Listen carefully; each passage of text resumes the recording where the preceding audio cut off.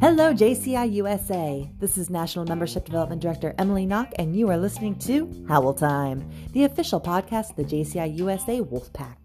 Now, we are just a few weeks away from our annual meeting in Corpus Christi, Texas, which means the elections for our national officers are almost here.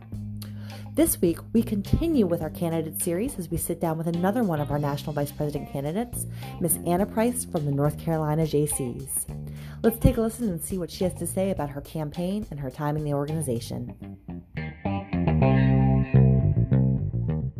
Hey, Anna Price, thank you so much for joining us tonight. Thank you. I'm happy to be here to talk about my MVP campaign. And we're excited to have you as one of our candidates this year. Why don't you start off by just telling us a little bit about yourself and how you came to the JCs? Okay. I joined the Hickory, North Carolina JCs in 2006. I had lived in North Carolina for about 3 years previously.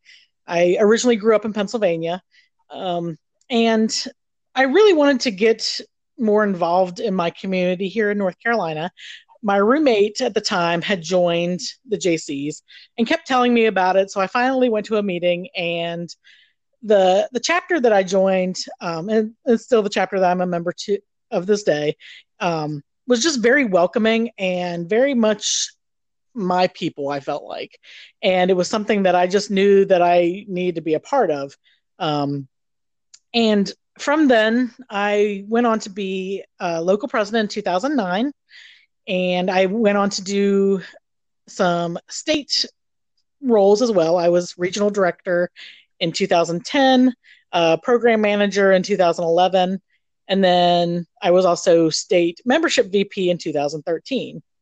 In 2013, I did decide to run for state president for 2014. It was a contested race, and I did lose. But in hindsight, when I was state president in 2018, that was the best time for me. I went back to my local chapter. My local chapter at that point was struggling. So I went back and I was local chapter president in 2014 again. So there's 5 years in between my two presidencies for local chapter. And there were two very different experiences. The first time was a very healthy 75 plus member chapter. The second time, not so much, but I feel like the second time was more rewarding because we were able to do some things to change our chapter and to make it stronger. So then I was more locally focused for a few years.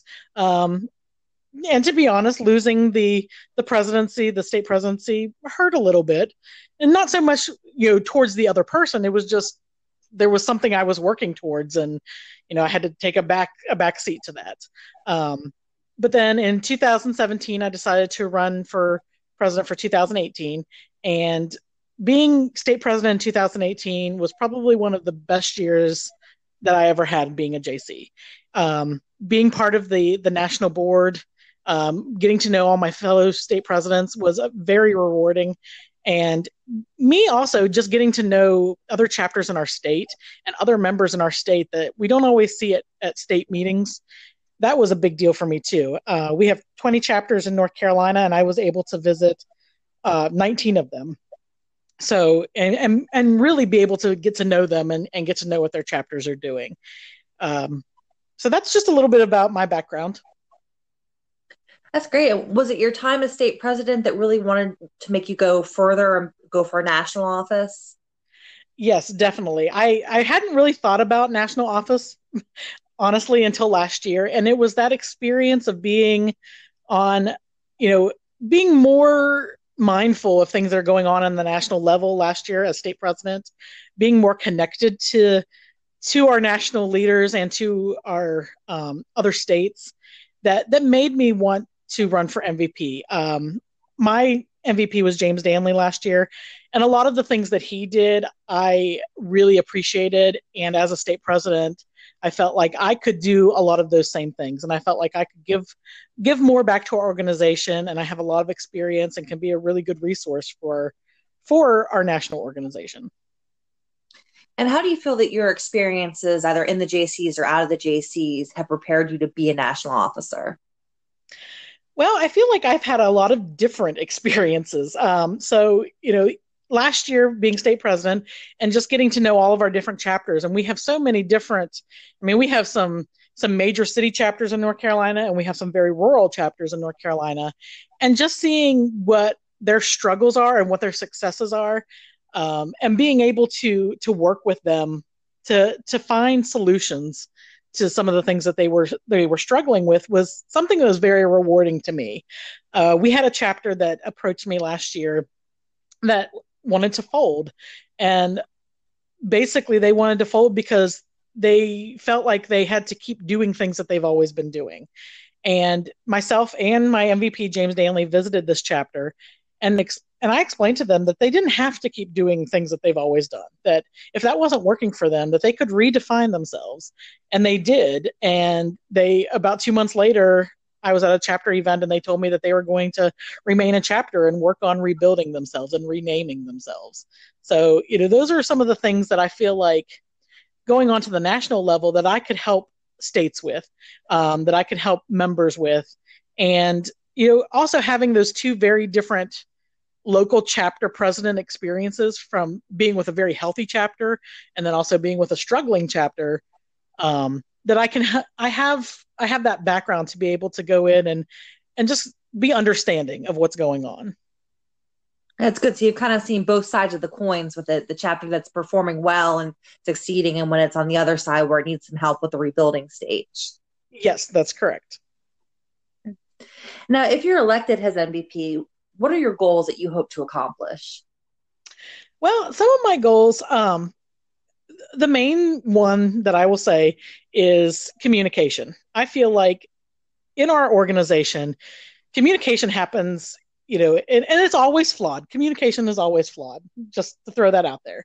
But if you can stay on top of it and just give people the most up-to-date information as you can, it's going to make it a lot easier.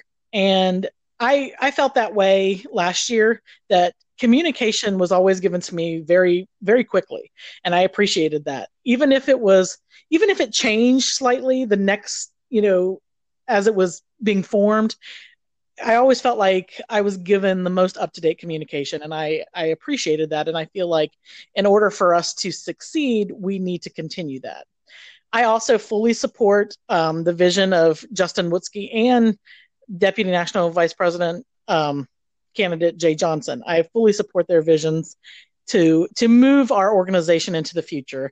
I do feel like there are some changes that need to be made for us to move into the future, and to be able to tap into some of those resources to get the younger generation involved. I will be 40 next year, so this is kind of the end of the road for me, but I do see that there is a disconnect sometimes between the people that are my age and those people that are in their early 20s, and trying to get those people involved in the JCs is where we're going to grow. So I do feel like we need to tap into some of those resources and make things a little bit more accessible and approachable for them.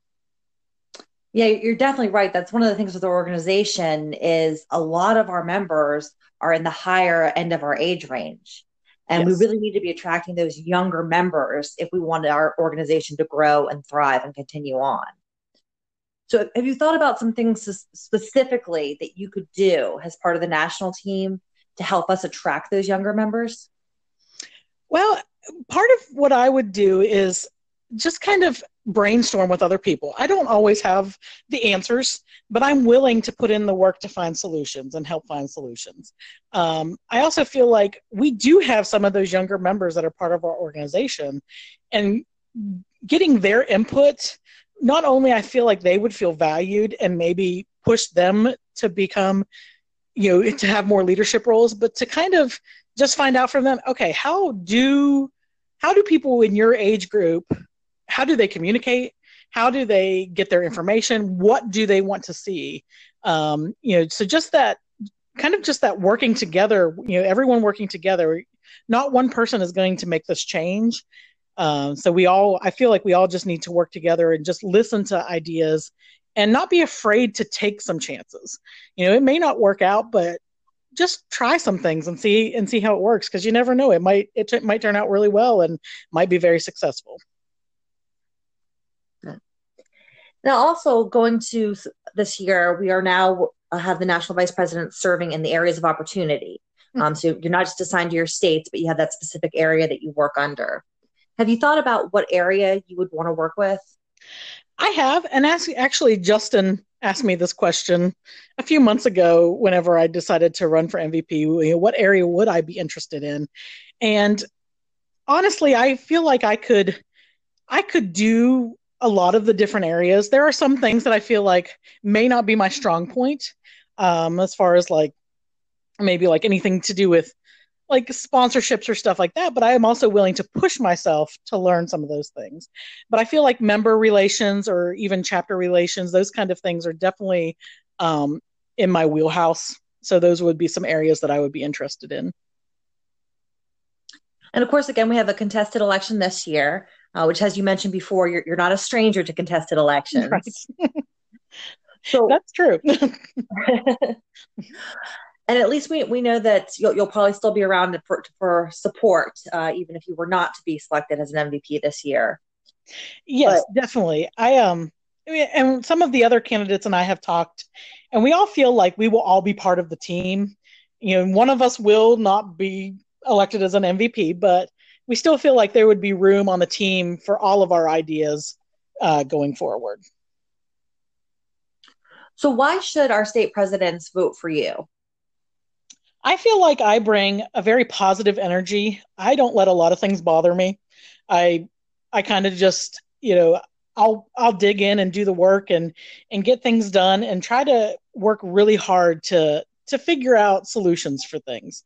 I'm also not resistant to change at all. I actually thrive on change, and I feel like our organization needs those leaders that are okay making big changes. That aren't going to be uncomfortable with that can go in there and be and really fight for what our organization needs to be. And I love, by the way, that all the candidates have already kind of talked together and are already working on building that bond together, which is a great thing. Because if you guys have a great bond as an executive team, that's going to be passed on to our members. Yeah, and we just, we were all just talking. We decided to form we have our own little like Facebook group that we talk to each other. And we all feel like as together as a team, we will be better than each of us can be individually.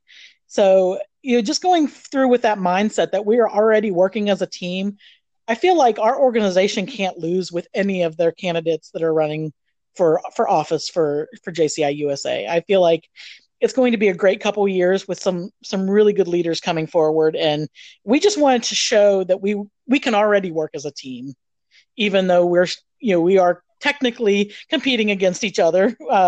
We do feel like a team already. Okay. And Anna, where can people go to find out more about your campaign?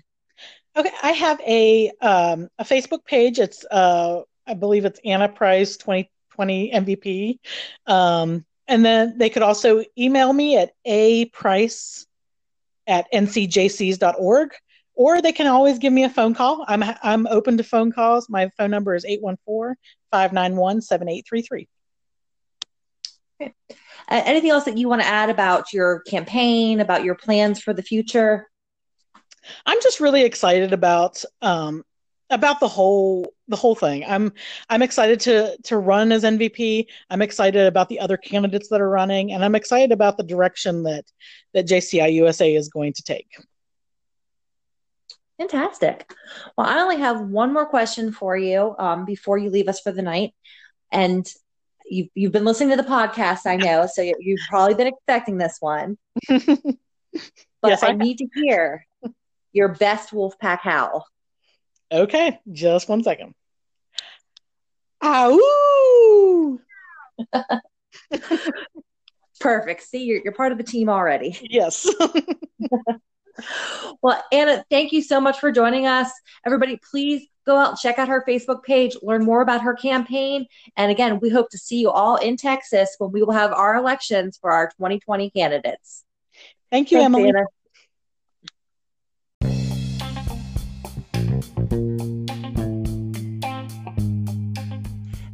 listening, JCI USA.